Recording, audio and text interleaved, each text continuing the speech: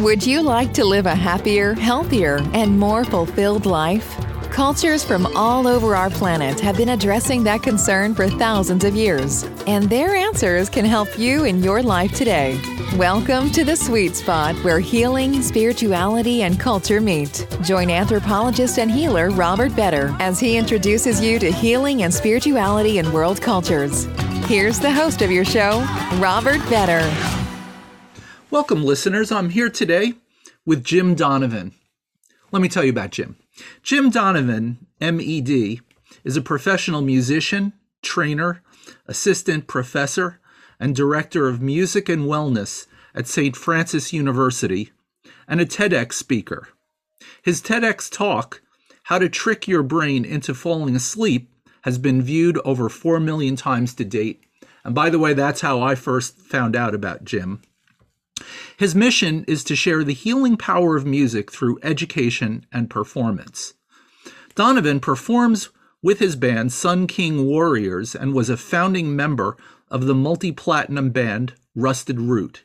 There, he co-wrote the song Send Me On My Way, featured in the movies Ice Age and Matilda, among others. It also became the first song on Mars where it woke up NASA's Mars rover. Jim Donovan, welcome to the show. It's so great to be here, Bob. Thank you. So I want to begin by asking you the question, how on earth did you get involved in all of this? It was on purpose. I was moved by music at a very early age. My grandmother had taken me to Disney World. I had come from a really very rural place with not a ton of culture.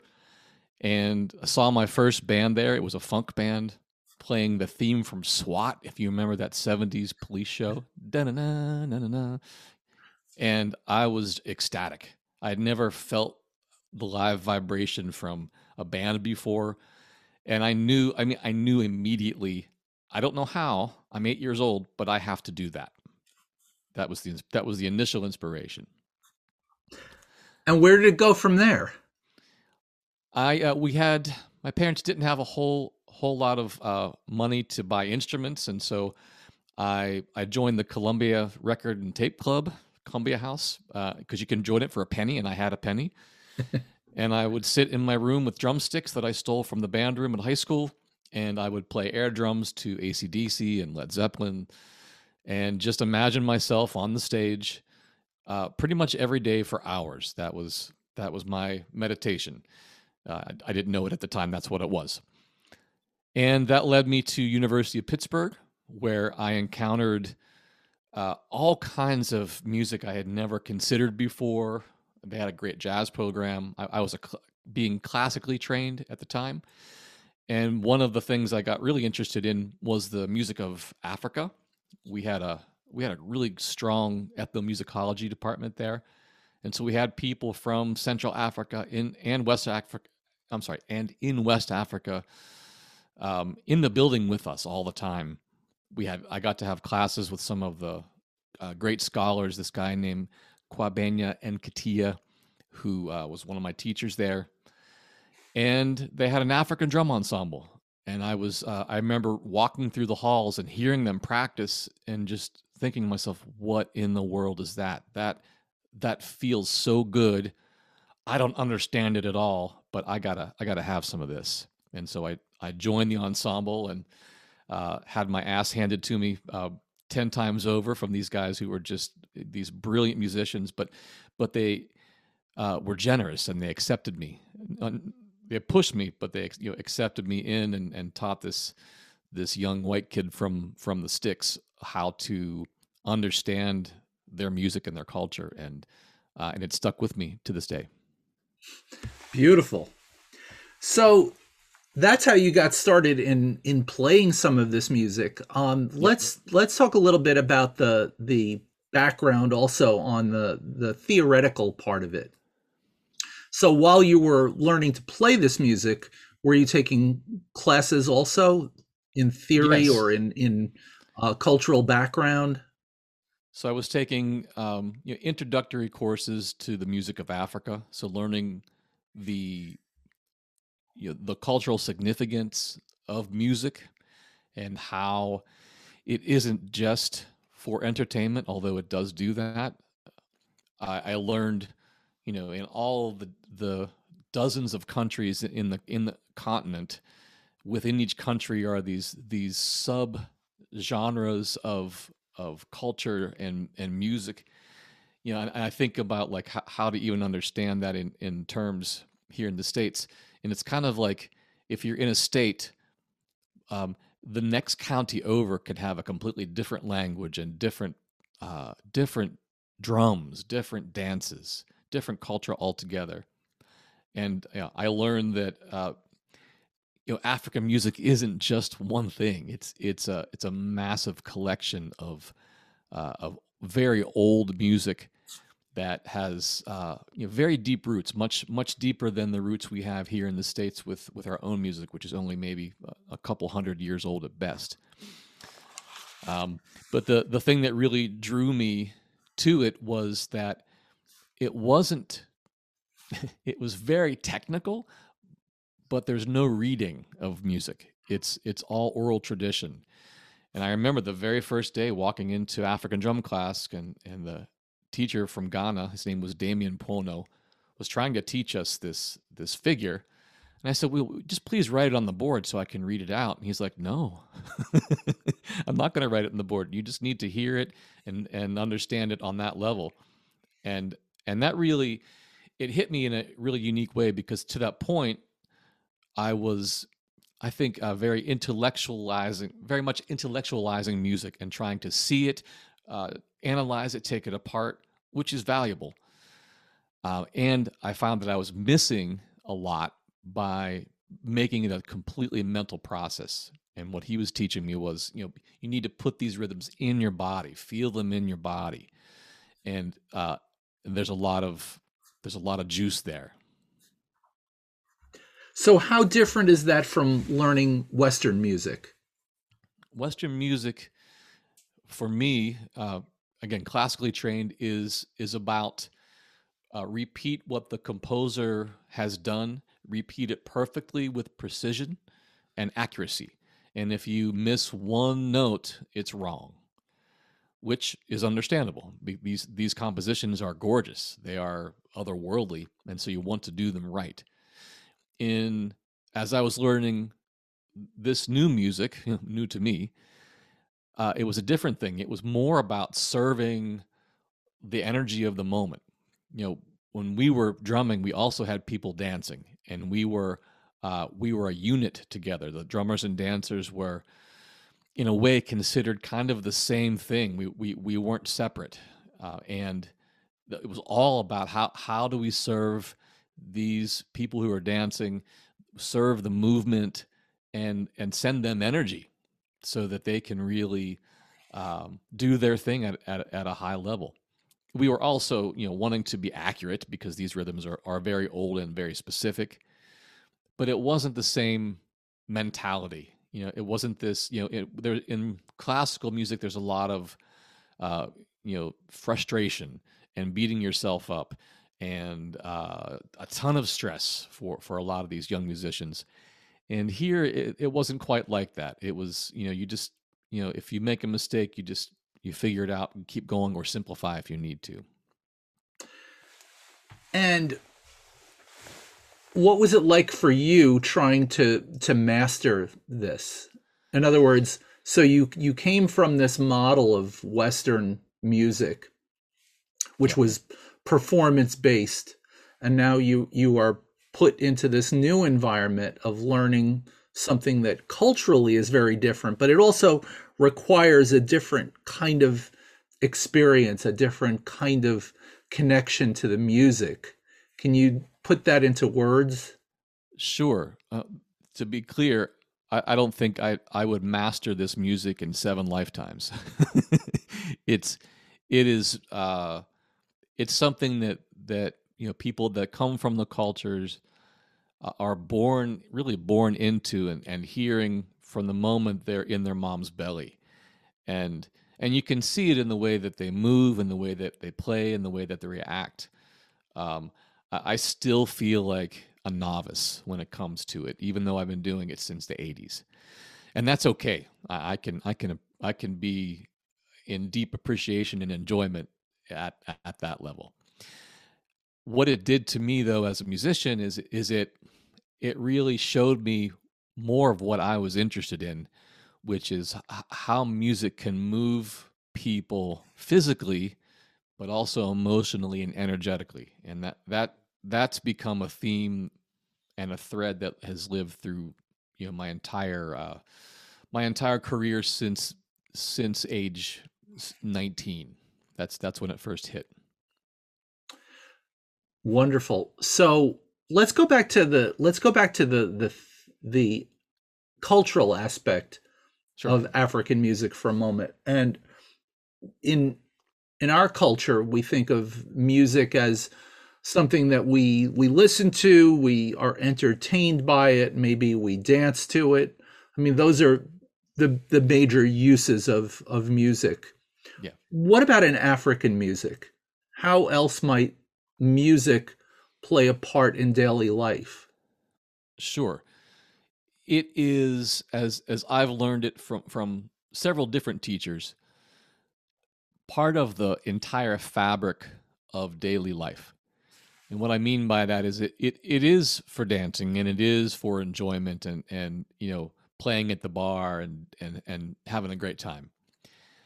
But then it goes a lot further, where, you know, like we might have traditional songs from our spiritual traditions here in the States if you go to church, or you might have songs from your lineage. Maybe you know some of the songs that soccer fans sing at the stadiums. You know, some of those kinds of things. But and this is very generally speaking, but in African music, regardless of where you are on the continent, the lineage is much older. You know, the songs go back hundreds and hundreds of years, and were passed down by really specific people in the community. People were designated as the holders of the stories and the songs. You know, the name for that is griot, Grioit, I think. And because of that, you know, people would experience music as a matter of course. So there's songs for working the fields. There's songs for very specific songs and dances and rhythms for when young men and women are courting each other. There's specific ceremonies for this. There are songs and rhythms and dances for when the fishermen come back from a catch, and they're singing and dancing in gratitude that we get to eat today. There are specific drums and songs played when the chief dies, and you might only hear these drums every 80 years. So maybe unlike the States, unlike Western culture, it is, you know, the music is integral to daily life, and there's a cohesion, I guess is a good way to put it, in the various cultures of which things go with which events, and that's a connection point between the people in the community. Got it. So we as Americans sometimes, you know, paint a broad brush and have ideas of Africa as being this unified place. Right. And it's a huge geographic area. It's a continent of many countries, and even within those countries, very, very specific cultures that vary from one another widely. So to what extent can we talk about any kind of unity in the music? You know, to what extent is the music as different in its variety as the cultures are? Well, some context. I still know, believe it or not, I've heard of academics calling Africa a country, which drives me absolutely bananas. just the ignorance, and part of that ignorance comes from the lack of education in public school systems about these cultures in detail, instead of just painting things with a broad brush. When you even take a few minutes to check it out, you realize that there are an enormous number of languages and different spiritual traditions. I mean, just as varied as you could imagine. But some context, land mass wise. So one of my teachers comes from the Democratic Republic of Congo. So this is Central Africa, right in the heart. And he explained to me one time, and I looked it up, and it's true, that the Congo, just that one country, is as big as the United States from Maine to the Mississippi. Just that one country. So, one thing we, especially if you're older, you've been seeing globes from the time you were a young kid, and the maps on the globes are not drawn to scale. It makes the United States look larger than it actually is. Now, Google Earth does a pretty good job because it's an actual picture. So we have these kind of skewed views of this place. Not to mention, and we don't need to get into this, but just the history of racism that goes with all of that. But speaking of African music as a singular music, I think is probably a big mistake, because you'll have in Northern Africa very, very different sounding music than you will in West Africa, and that music is very different sounding than Central, and same on the East, and same in the South. Like they're as different as country music and New Age music. One commonality I do see though is that community connection, how the music holds the people together as in cohesion, especially those who are still living in more traditional settings.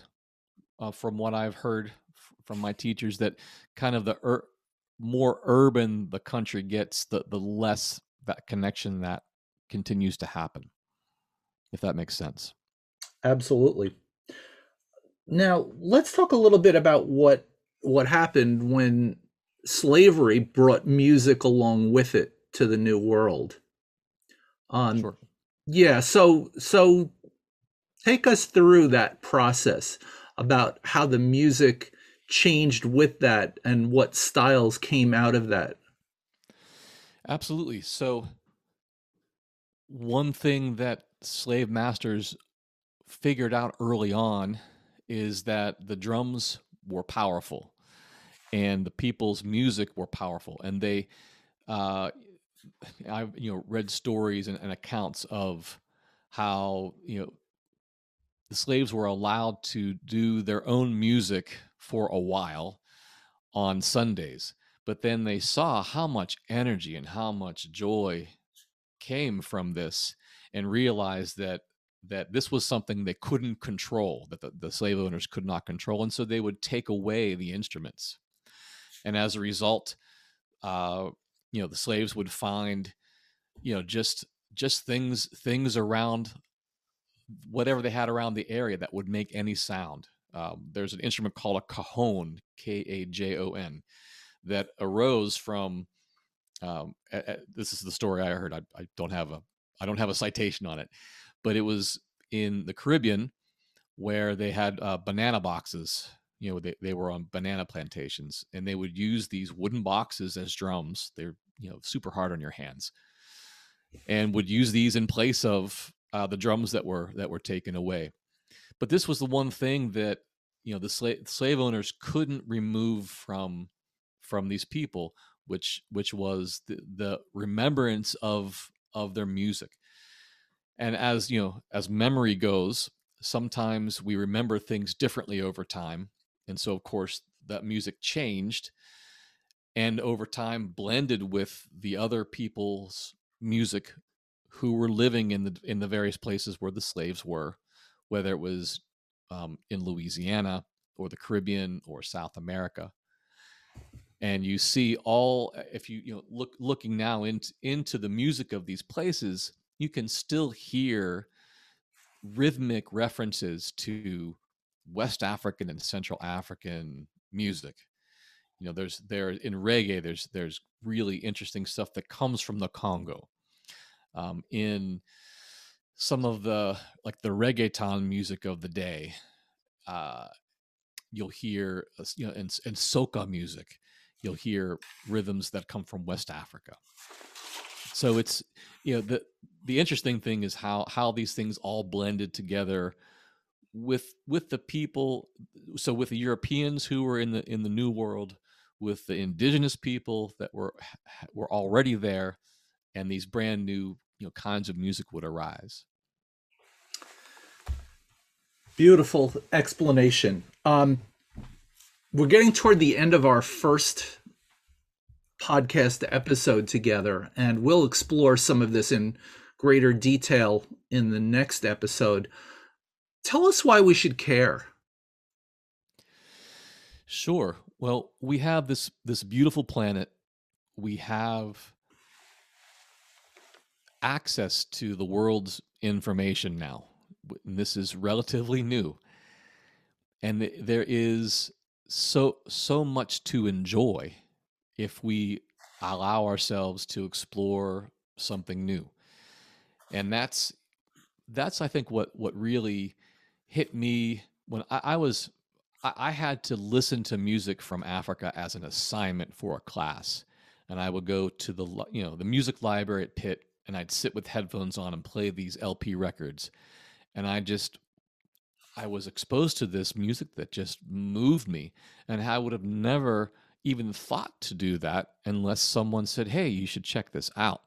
And then once I did, I couldn't stop checking out more of it. It became an obsession, and still is. I love to explore these new things. Sometimes I don't like them.